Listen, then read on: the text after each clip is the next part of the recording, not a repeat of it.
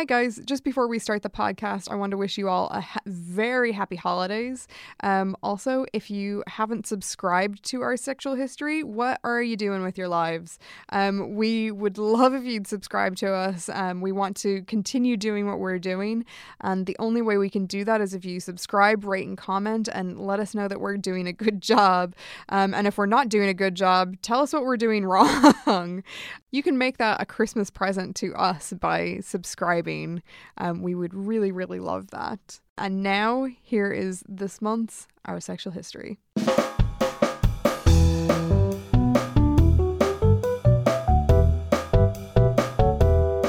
Last month on our Sexual History podcast, we explored sexuality and how women were depicted in Irish mythology.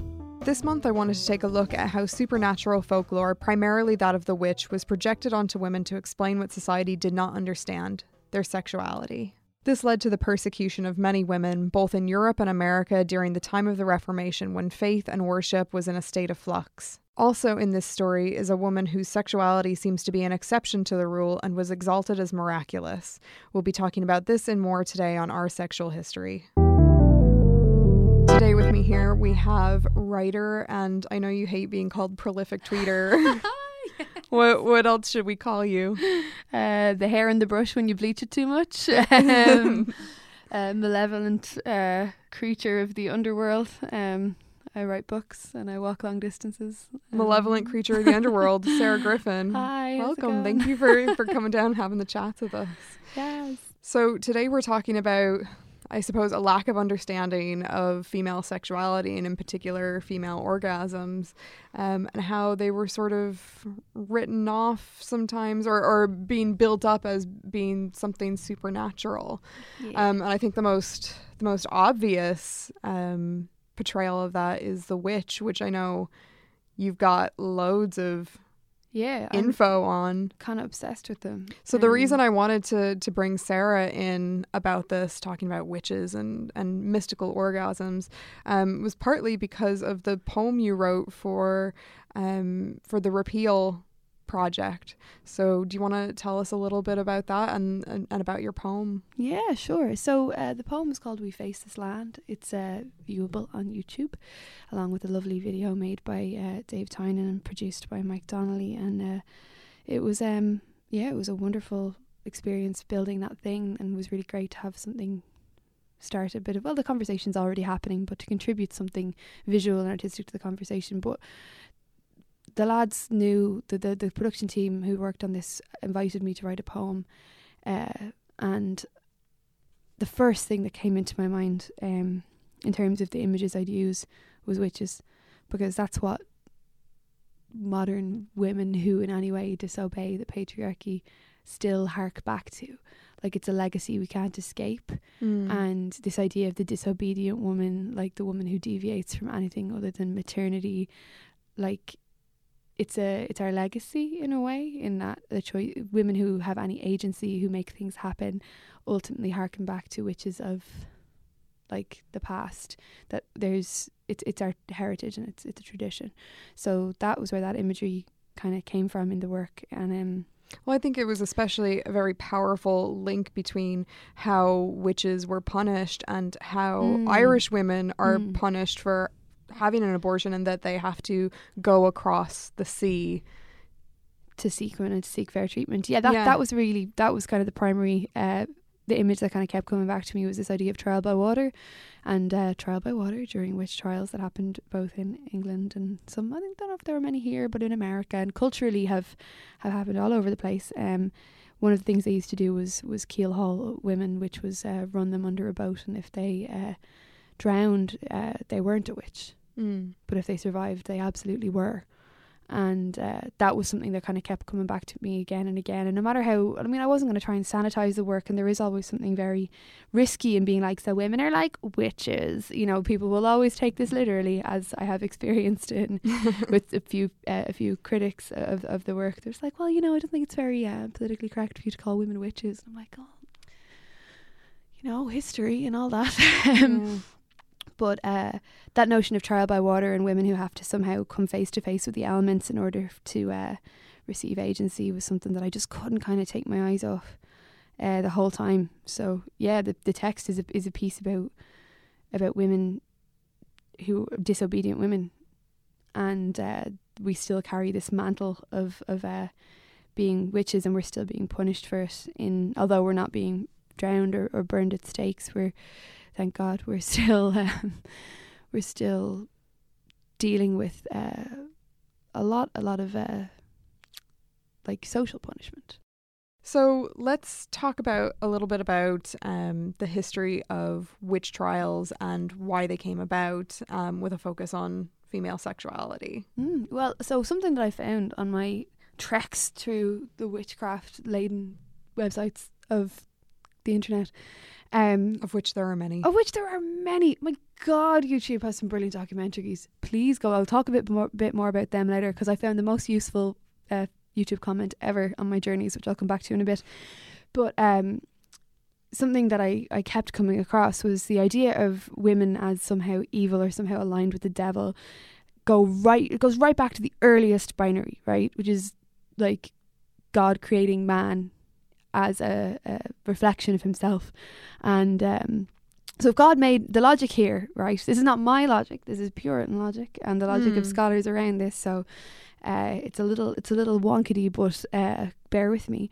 If God made man in his own form, right, and woman is different to that, as supported by Eve's original sin, right? So remember, don't forget, Eve bit the apple like it was all Eve's. But so did Adam. Yeah, but she started it. As supported by Eve's original sin, then women must be in the devil's form, right? So if the devil is the opposite of God, and woman is the opposite of man, and God made man in his own image, then what's a woman, right? So these are all really like reductive binaries, which I feel like a lot of us have a lot more cop on than to literally believe. But when we're talking about the Puritans, you know, and the era of witch trials, which is like rocking the 1600s, man, these guys didn't know what germs were, like, let alone they all genuinely believed this. Everybody literally believed that God was above, the devil was below, and had to do God's work, and you were on this earth as a servant of God. That was just it. But no querying. It was just what people believed. So it was like a perception, like it was reality. Yeah. Well, So, you fear what you don't know. Yeah. And I think there are things even now in this day and age that like we fear the unknown. Oh, certainly. We fear the other, and in this case, like, I mean, it wasn't until like the last 20 years really that we've started to understand female sexual response. And there's a really great book that I really recommend that everybody go out and get, called Come As You Are by Dr. Emily Nagoski. Breaks down the science of female sexual response, and all the research that's done in that from the last 20 years. So it's relatively recently. So like you were saying to me earlier that as much as we absolutely hate what was done to women throughout the last few millennia, you almost have a sort of understanding or sympathy because they feared what they didn't know. It's all fear. And the woman's sexual organs are all inside their body. They're all chilling out in there. Yeah. Right? You can't see them. If a naked lady is standing in front of you, by and large, we're just like a body, because you can't see it. And if you're like literally a Puritan who genuinely does believe in God and very little else, that's all a mystery. Yeah. Do you know? You do sex, the baby comes out a while later. Like that's it. Like I think mystery. The perfect visual representation of that is Da Vinci had, because I think like back in those days, like you did not desecrate a corpse at all. So Da Vinci had these ideas of what he thought the internal organs of a woman were. Oh, because you couldn't examine them. You couldn't examine them. Yeah. Or for art, of course. Yeah. So he did these beautiful sketches. I mean, they're completely wrong, but like the womb to him was a perfect orb. And I wish. Wouldn't that be nice? Just this like perfect, just a glowing orb that never hurts. Yeah. You know, it's just no like cramps. Boop. Yeah. No problems, no complications, no like tubes where things go wrong. Just like a no, there were tubes. Oh, okay. But, like coming off the sides of the of the orb, but it's very interesting because it was like he nearly got it right, but it was just so incredibly wrong. But so wrong. So like, of course they were afraid of us. They didn't know what was going on in there. So back then, the other most important thing is to remember, because we're really talking about it completely. Again, I'm not being like, well, the poor Puritans didn't know anything. Of course they set the women on fire. Like, I'm not going down that angle. Yeah. I'm just trying to understand their rationale so I can pull it apart. The other thing is, the highest social point for a woman, the greatest thing that we could achieve in that time, was motherhood. It was to be like the practitioner of good home. Like, it was to provide babies and cleanliness and a good space, right? So anything that deviated from that even remotely was sus, big time. Yeah. So even down to the idea that like a lot of people who would have initially been persecuted for witchcraft were spinsters or widows. So they either had survived marriage, so their husband died and they lived, or they'd completely rejected it and focused their lives away from the then pinnacle of female experience, which is motherhood. So social status then becomes completely linked to fertility. And that's the most important thing. Your orb, your weird little womb orb, is the most important thing about you. And the wider implications of that, think of that as like a metaphor for like a barren, God, even the word barren is so awful, but an infertile woman in the home of a man of great like social power could be an omen of some capacity that maybe the land is infertile. Yeah. Right? So that's something that kind of really blew my mind when I read. So like social horrors like that are all condensed into the woman's body. So the woman's body at once is a place of mystery and derision and like shame and danger, but it's also, no one ever said it wasn't powerful, which I think is really interesting. Even the notion of it is powerful and becomes like a wider metaphor. Did you just like to go off track for a second?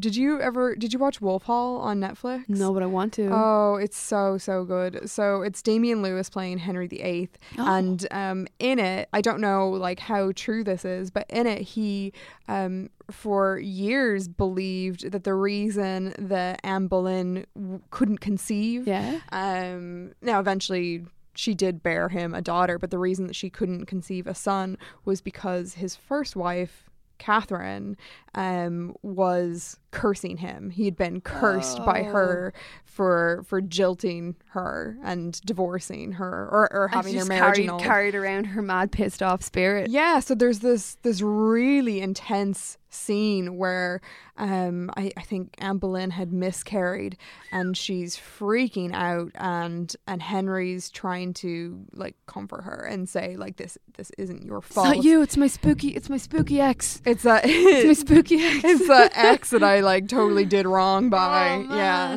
Good excuse, buddy. You know, nice try. Like really nice try. But like that idea of like the infertile woman, like so like you know the womb and the whole female sex area. She says like that's where I'm at right now. Like the female sexual organs as like an object of mystery. Like you could just fucking say that they were haunted. You could literally just like, nah, it's haunted. Straight up haunted womb. Oh, my last girlfriend, she's fucking haunted. So that's why. Like you could just say that. You could just say that and people would go, okay, you're right. Because anything that went on inside the body was a fucking mystery. Yeah. That's what this comes down to. And like it's fucking amazing. But like the idea of witchcraft and like deviance in some capacity being linked to motherhood is something I'm really, really interested in, especially around I don't know, like I'm probably going to keep making art around the 8th Amendment as time passes, but like like that stuff carries to modern like situations as well. Even if we're not literally calling people witches, we're persecuting them and treating them as though they are. So I read this thing earlier that noted the witch as the anti-mother, and I love that she's she's the anti-mother, and this is why Holy Mary is the top girl. Yeah, because she somehow manages to be a mam but not have done the bone dance ever. So she manages to do the best social thing that you can do as a woman in the old days, which is have a baby, not just any baby, a holy baby. The holy baby. The holy baby. Without getting her hole. Without ever doing the do. Right? Isn't that amazing? No hole, only a baby. Yeah. So was really interesting to me. So think about like that's like, you know, your perfect social production. Like you've done your job as a woman without having to do anything bold. And I think the idea of like the anti-Madonna as like the witch is the anti-Madonna, right, is in comparison to like the Antichrist, which is like the evil baby. The anti-Madonna is like, you know, the woman who carries the baby of Satan and stuff like that, or like the woman for whom there is no visible father for their offspring, like is marked as like evil, wink, as the very offspring of Satan himself. So even being touched by Satan, or missing man, you know, absent man, is as bad as being the child of Satan. I don't know, it just fucking blows my mind completely, like that when you look back to the literal like biblical origins of all these problems, because tell me this isn't a religious problem. tell me YouTube commenters again and again, this isn't about the Catholic Church.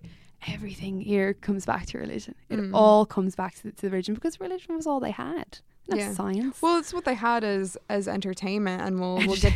But it is, yeah. But it was like, because they didn't have you know, television or Tinder or any of that crap.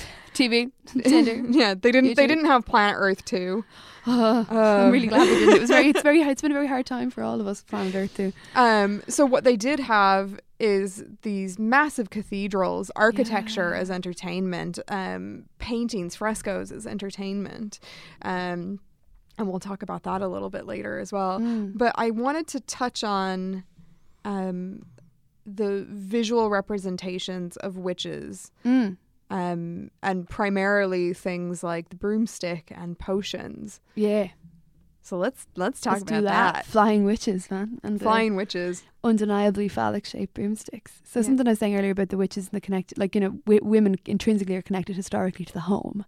So, you know, pots and brushes and stuff are always going to be like part of that, but like hexing those objects and making those objects somehow deviant is really interesting. I read a really great article. I'll put a link down below to this Atlas Obscura article. God bless Atlas Obscura. Aren't they great? Unreal. Like, you know, not as great as headstuff.org. Oh my God, Headstuff? They're like amazing. Headstuff are so good, you guys. But Atlas Obscura had this fantastic article about why witches fly, or why witches are seen to fly, and to do with like their broomstick, and the idea that it wasn't necessarily a spell, that like if we were going to boil it down to boil cauldron, hey. If we're going to boil it down to like literal interpretations, it was a witch's ointment that they would make out of things like nightshade or mandrake, hallucinogenic plants. So they were literally getting high, and then getting high by like flying on their broomstick. Supposedly broomsticks weren't even like the big massive brooms that we see in the culture today. They were smaller. They were the size of like a whisk, so that they could like make their potions and lotions. It's a whisk. Of course it is. That's amazing. I'm gonna carry one in my bag, or like my buddy Hope she's a chef in the States. She has a whisk tattooed on the back of her arm, and she's one of the good witches of the world. I must tell her that. That's really interesting. I'm telling her that right now. Hope you listen. Yeah, like iconography like that is really interesting, because it's like it is a subversion of the domestic, and like the idea of these witches as being apothecaries is really interesting as well, and that like and midwives. Yeah, you know. Like, so when you become something like a midwife or like an apothecary, you're super responsible as well, you know. So your potions are, well, you're probably having a great time. Other people hinge a lot of hope on them, and by accepting them are refusing the beliefs of the church and refusing the beliefs of like the medicine of the church, you know.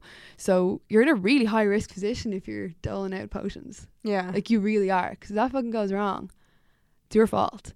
Or if you're a midwife and you're trying to like help a woman through labor and something happens, it's you. So you can go from being like a midwife to a witch like that, or a doctor to a witch like that.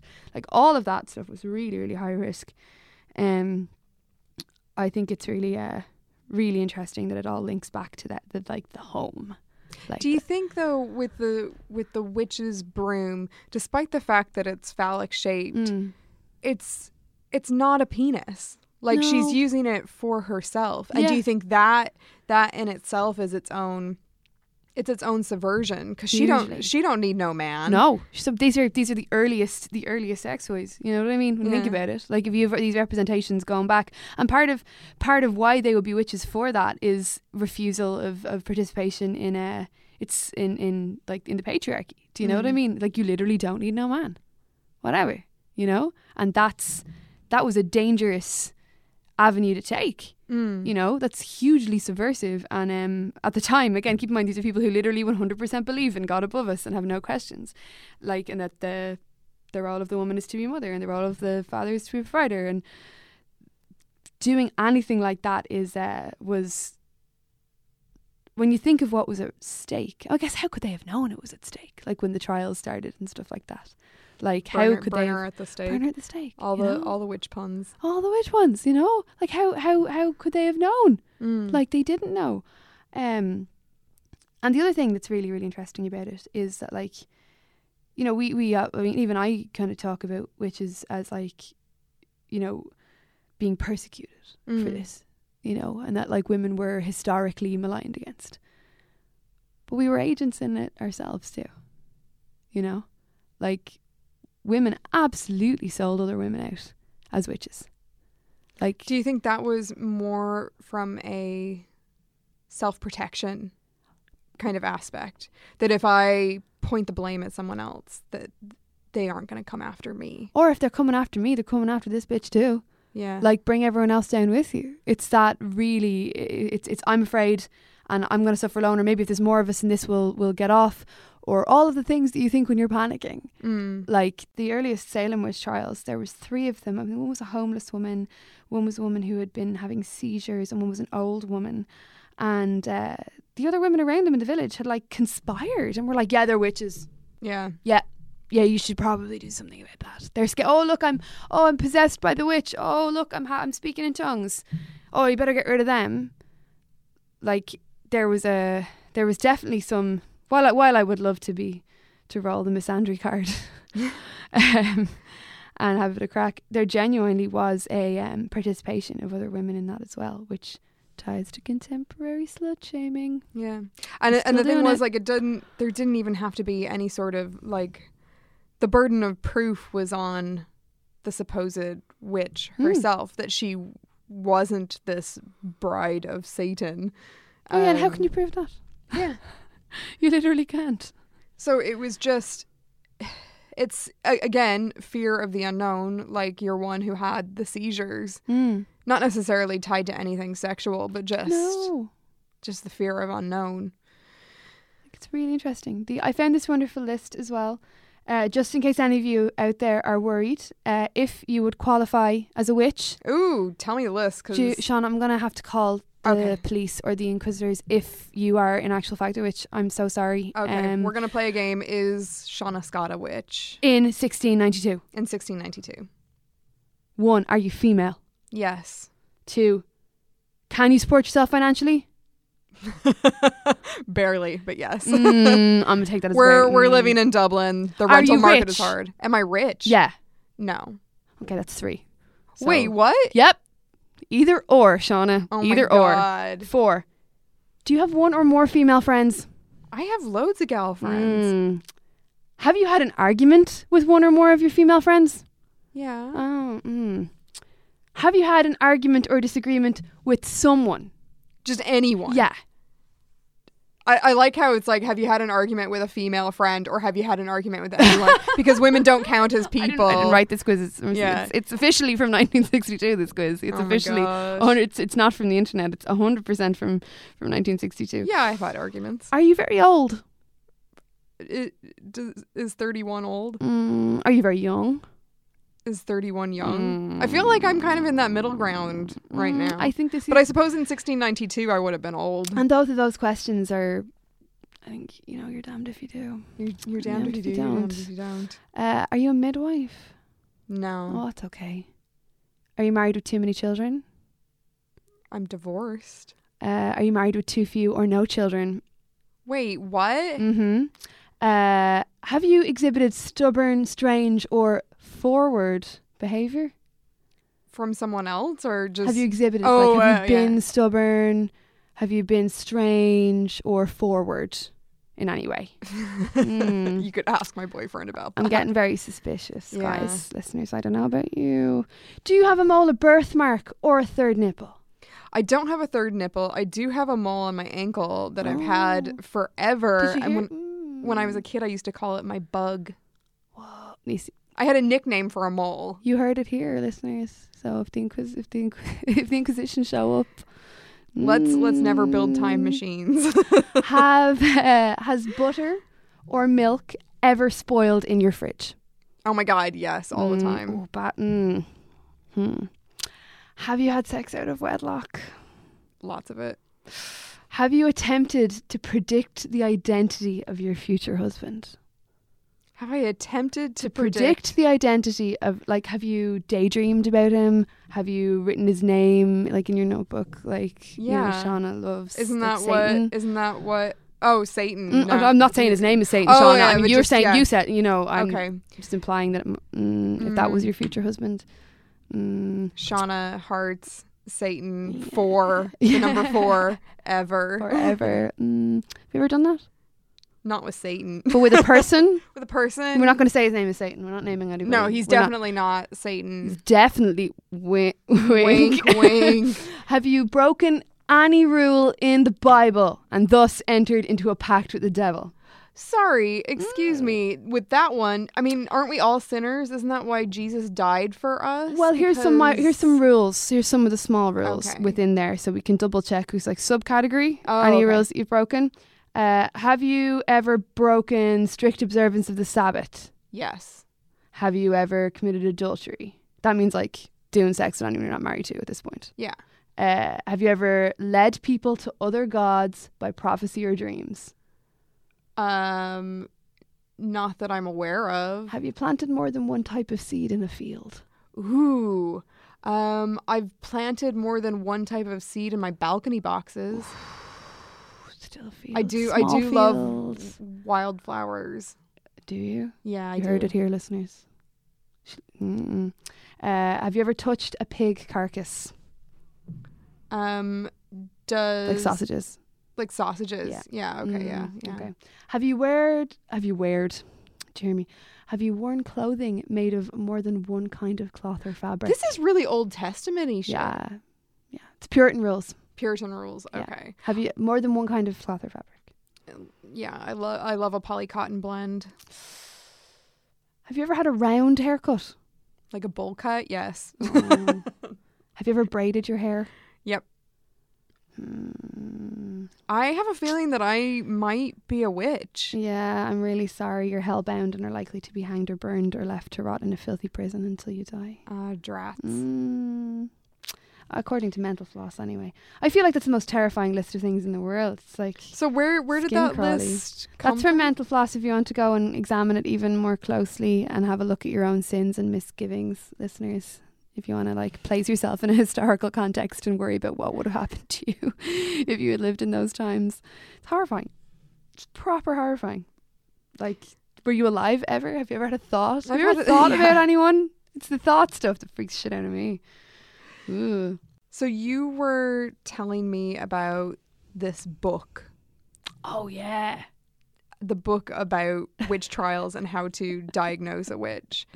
They didn't just go on to Mental Floss and like do a checklist. So the Mental Floss of the 1600s. And what was it called?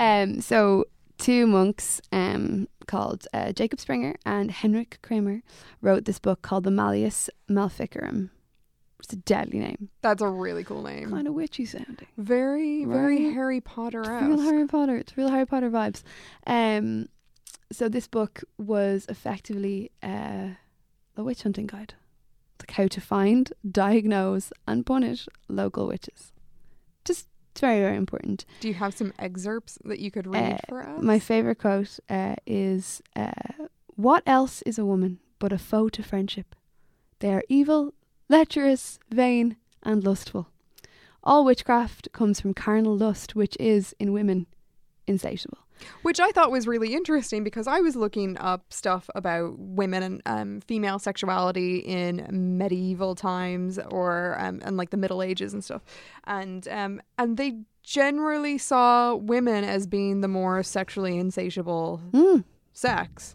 They were compared to mares, which I thought was interesting. I feel like any female sexuality that doesn't tie, this is the same as the broomsticks issue, right? And the idea of like the usefulness and size and connotations of what a witch's broomstick may or may not have been used for initially, like that ties completely to this idea that a woman's sexuality is independent of men and like limitless, and that limitlessness is goddamn terrifying. Anything that threatens traditional notions of male sexuality and like the man as the all powerful, like that's no wonder they're trying to get rid of it. It scares the shit out of them. They're afraid, you know. It's funny. There was one example though, Saint Teresa, our girl Saint Teresa, girl, not to be confused with Mother Teresa. No. She's Saint Teresa of Avila. She was a Spanish nun. She's the patron saint of headache sufferers and Spanish Catholic writers. Very specific. Do you know, I feel like I know somebody who she's probably literally the exact patron saint of. Yeah. Headache sufferers is wonderful. I'm really glad that they have a saint. Yeah. Her feast day is October 15th, so we missed it, sadly. Is that Scorpio days? She lived from 1515 to 1582, and the reason why we're talking about her is because she was known, amongst other things, for maybe possibly having some sexy orgasm times, but it was very much she called it her devotion of ecstasy.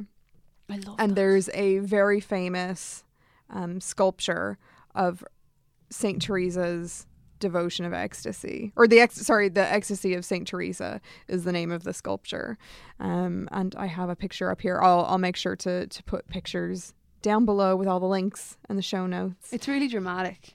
It's incredibly dramatic.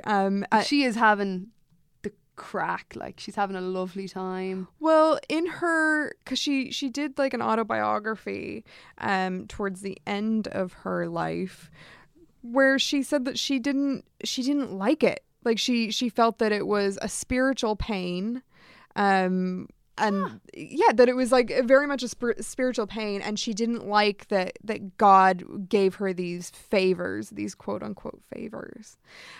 So in this sculpture, she's lying back, her back is arched, and there's an angel like standing above her, with an arrow, an iron-tipped arrow that she described as piercing her heart and entangling in her entrails and pulling them out. The angel is very cherub-like, and every description of it, this angel's meant to be just so beautiful. Its robe is very gauzy and light and like whipped with wind and stuff. But I feel like the look on the angel's face is very mischievous, which I don't know if that's like something. I'm going for the zoom. Have a look at the angel's face there. Is the angel gendered? It's a male angel. I suppose in all these statues, gender was more of a notion than a... Let's have a look at you. Yeah. It's a very young angel. There's a bit of a kind of a cheeky smile. Yeah, and if you look at her face, like she's clearly... Oh yeah, she's elsewhere. She's in the throes of climax. She's on like wave 3 or something. Yeah. And her robes are very... So that was... the fabric in this sculpture is stunning. Yeah. Just aesthetically, like what that genuinely looks like it could be a bunch of fabric. Loads of like heavy fabric robes. And I guess that was meant to distinguish between the human, like she being like the human nun, and this gauzy angel. So the sculpture was done by Gian Lorenzo Bernini. She's like grabbing onto the rock. She's like chilling on a rock. Yeah. And she's like grabbing onto the rock with her fingers. So Bernini, for those of you who aren't art history majors, like I am, but you might know some of his work. He did Apollo and Daphne, which is a sculpture of Apollo, like following Daphne. He's completely enthralled by her, absolutely just in the throes of like passion and love, and she's like, get away from me. He also did. I do know that one.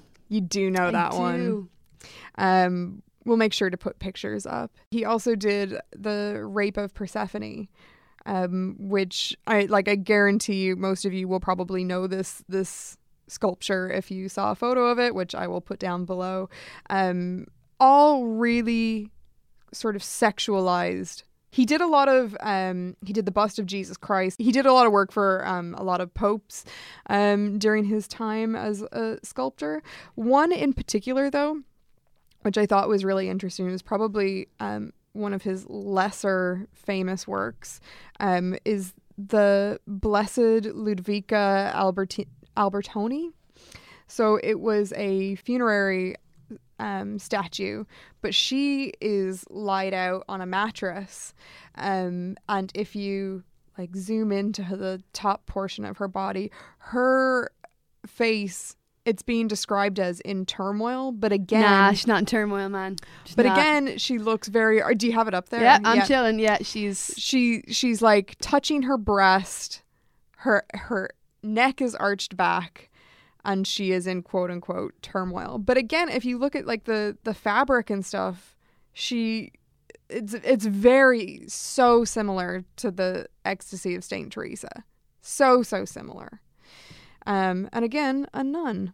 I just thought it was just so interesting that on one hand you have this historical villainy of women for having a vilification of women for having any sort of sexual existence that's void of reliance on the patriarchy, and then at the very same time when these witch trials were going on across the world, you have in the holiest place that was ever a holy place, more or less. Yeah. Or where they did a lot of talk and noise about holiness anyway.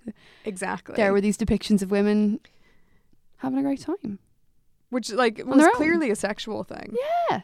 But I thought it was very interesting as well, because around the time that Saint Teresa, and then after she died, Bernini making the sculpture of Saint Teresa, around that time was the time of like the Reformation. So there was real pushback against the Catholic Church. They were, losing numbers. So they were trying to get in more and more people. Like it was the Renaissance as well. So you had, like we said earlier, religion as entertainment, architecture as entertainment. And Bernini was an absolute master of this. Like if you look at... He was super young as well.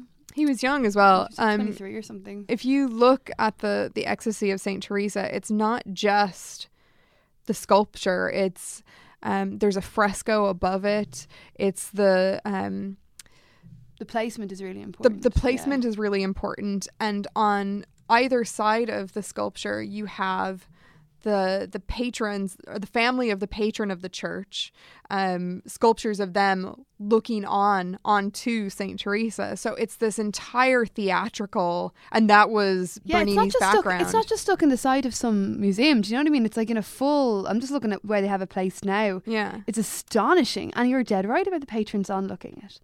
Like, I wonder if there were any conversations I always wonder about these artists, and who are they talking to about this? Who are they?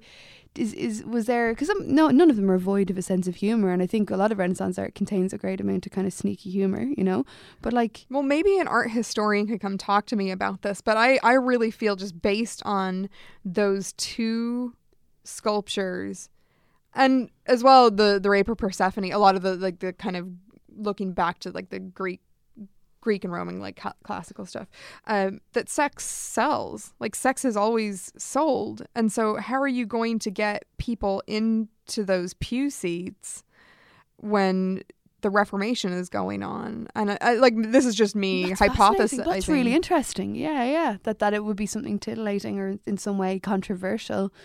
Because again, like, I don't know, when you're going through Catholic education, you don't hear much about Saint Teresa of the headaches. Do you know what I mean? Yeah. Like, of the good times and the headaches.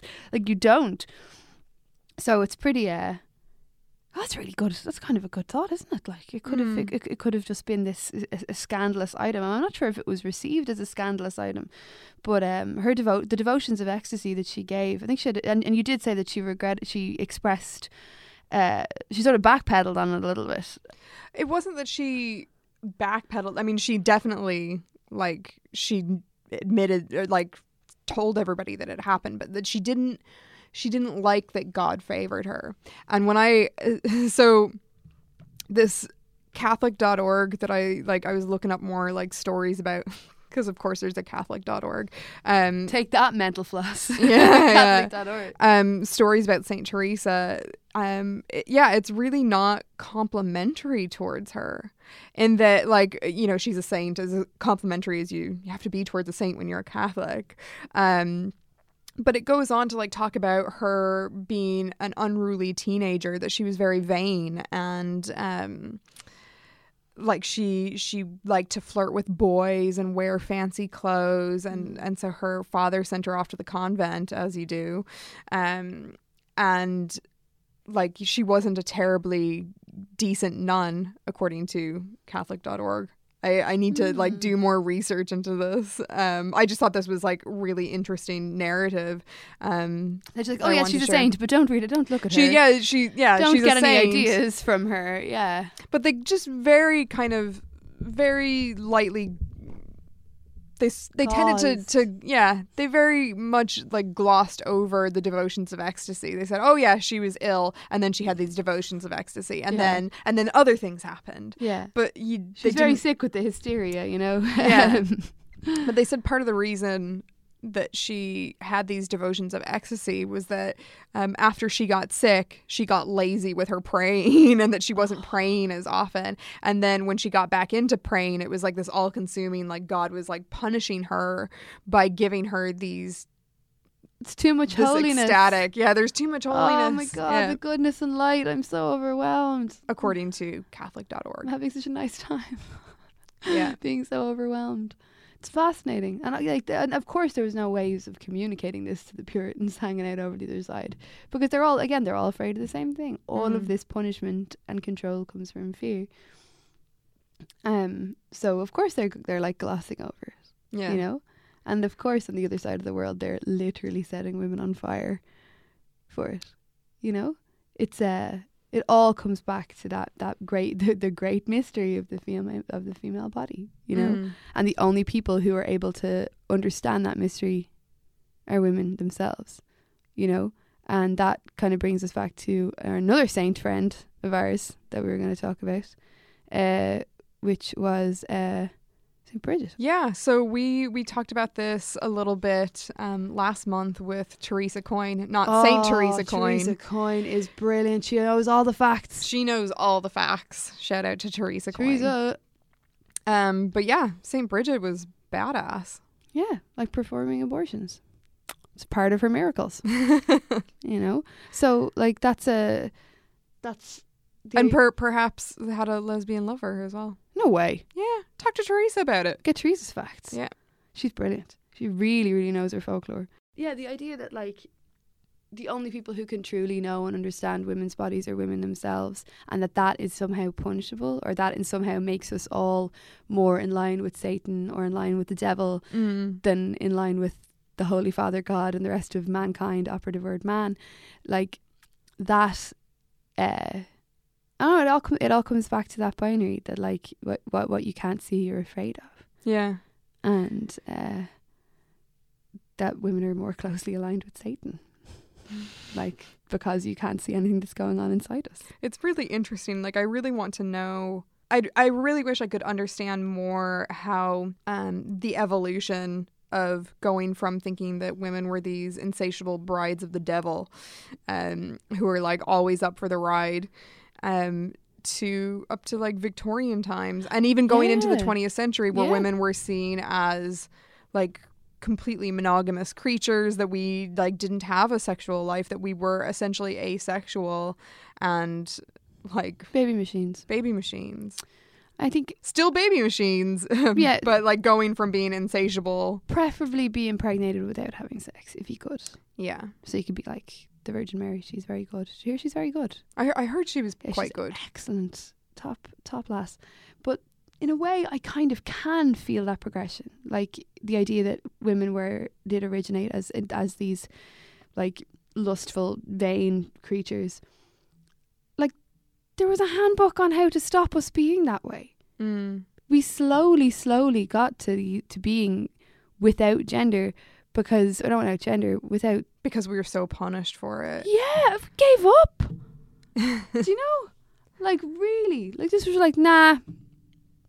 It's okay. Like I said earlier about women setting other women up as witches. So, you know, like for example, infidelity was a big thing.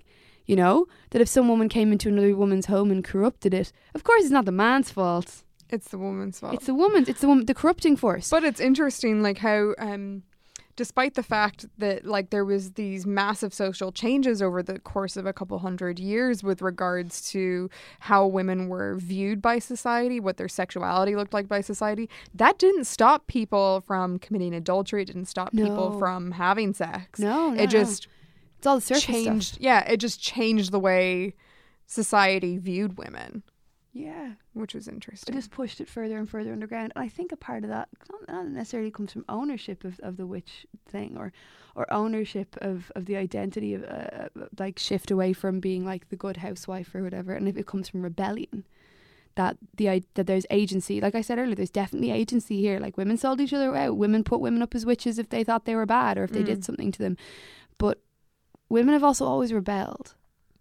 Do you know? Yeah. So I think, like the way witches were midwives and we all kind of knew we helped each other, I think women in more modern times still do that and rebel with each other and don't sell hopefully don't sell each other out anymore.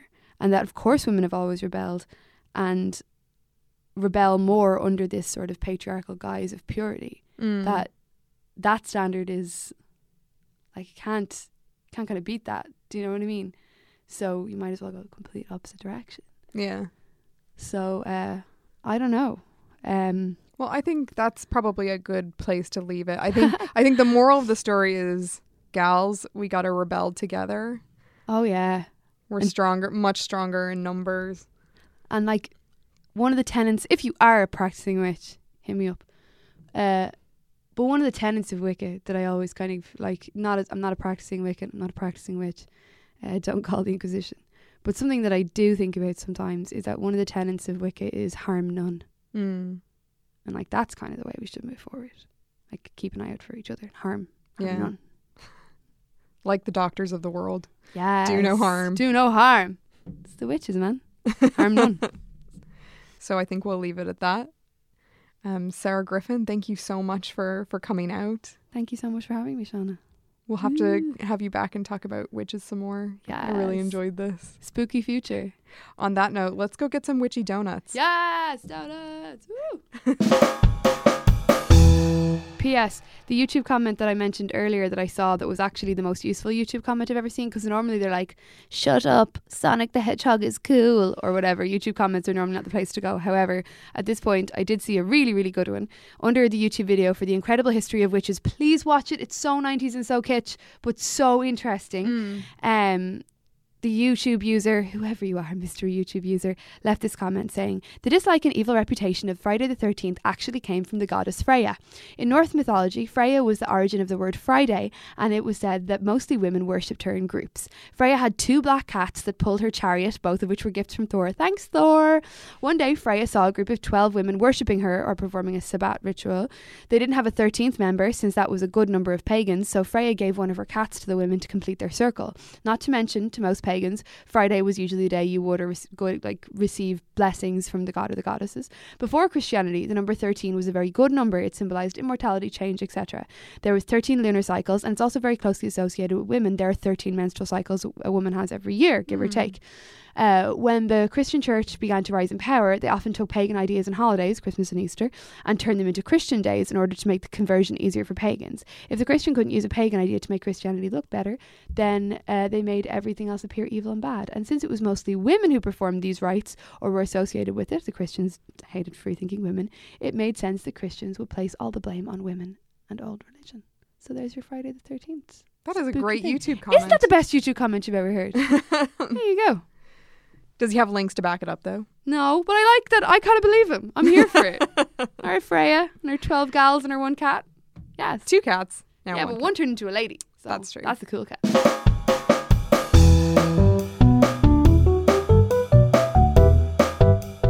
Thank you so much to the amazing Sarah Griffin for coming in and having the chats with us. Special thank yous to Sheena Flynn, who did the amazing artwork for us, and Shane O'Sullivan, who did the music, and my producer, Alan Bennett. If you have any ideas for the show, or if one of our facts, if you're doing a bit of fact checking and you find that we messed up, you can let us know at sexhistory@headstuff.org. Also, as it's near enough to Christmas, forget your sexual history. Think about your sexual presents. In particular, your sexual Christmas presents. Get some for yourself, your sweetie, that sexy neighbor next door. No, don't do that unless they've consented to that. You can find loads of great body safe and exquisitely designed sex toys on sexshoppa.ie. Be sure to check out loads of our other Head Stuff podcast. My favorite is Juvenalia because Alan McGuire is a saint, an absolute saint. And finally, like I said at the top of the show, please rate, subscribe, and comment wherever you get your podcast, whether that's iTunes or now we even have it on Spotify. So you can get all of your great sexual history stuff on Spotify. Thank you guys so much for listening, and we'll catch you all in 2017. Hopefully it won't be as much of a garbage fire as 2016 was. Check y'all later. HPN, the Head Stuff Podcast Network. See headstuff.org for more details.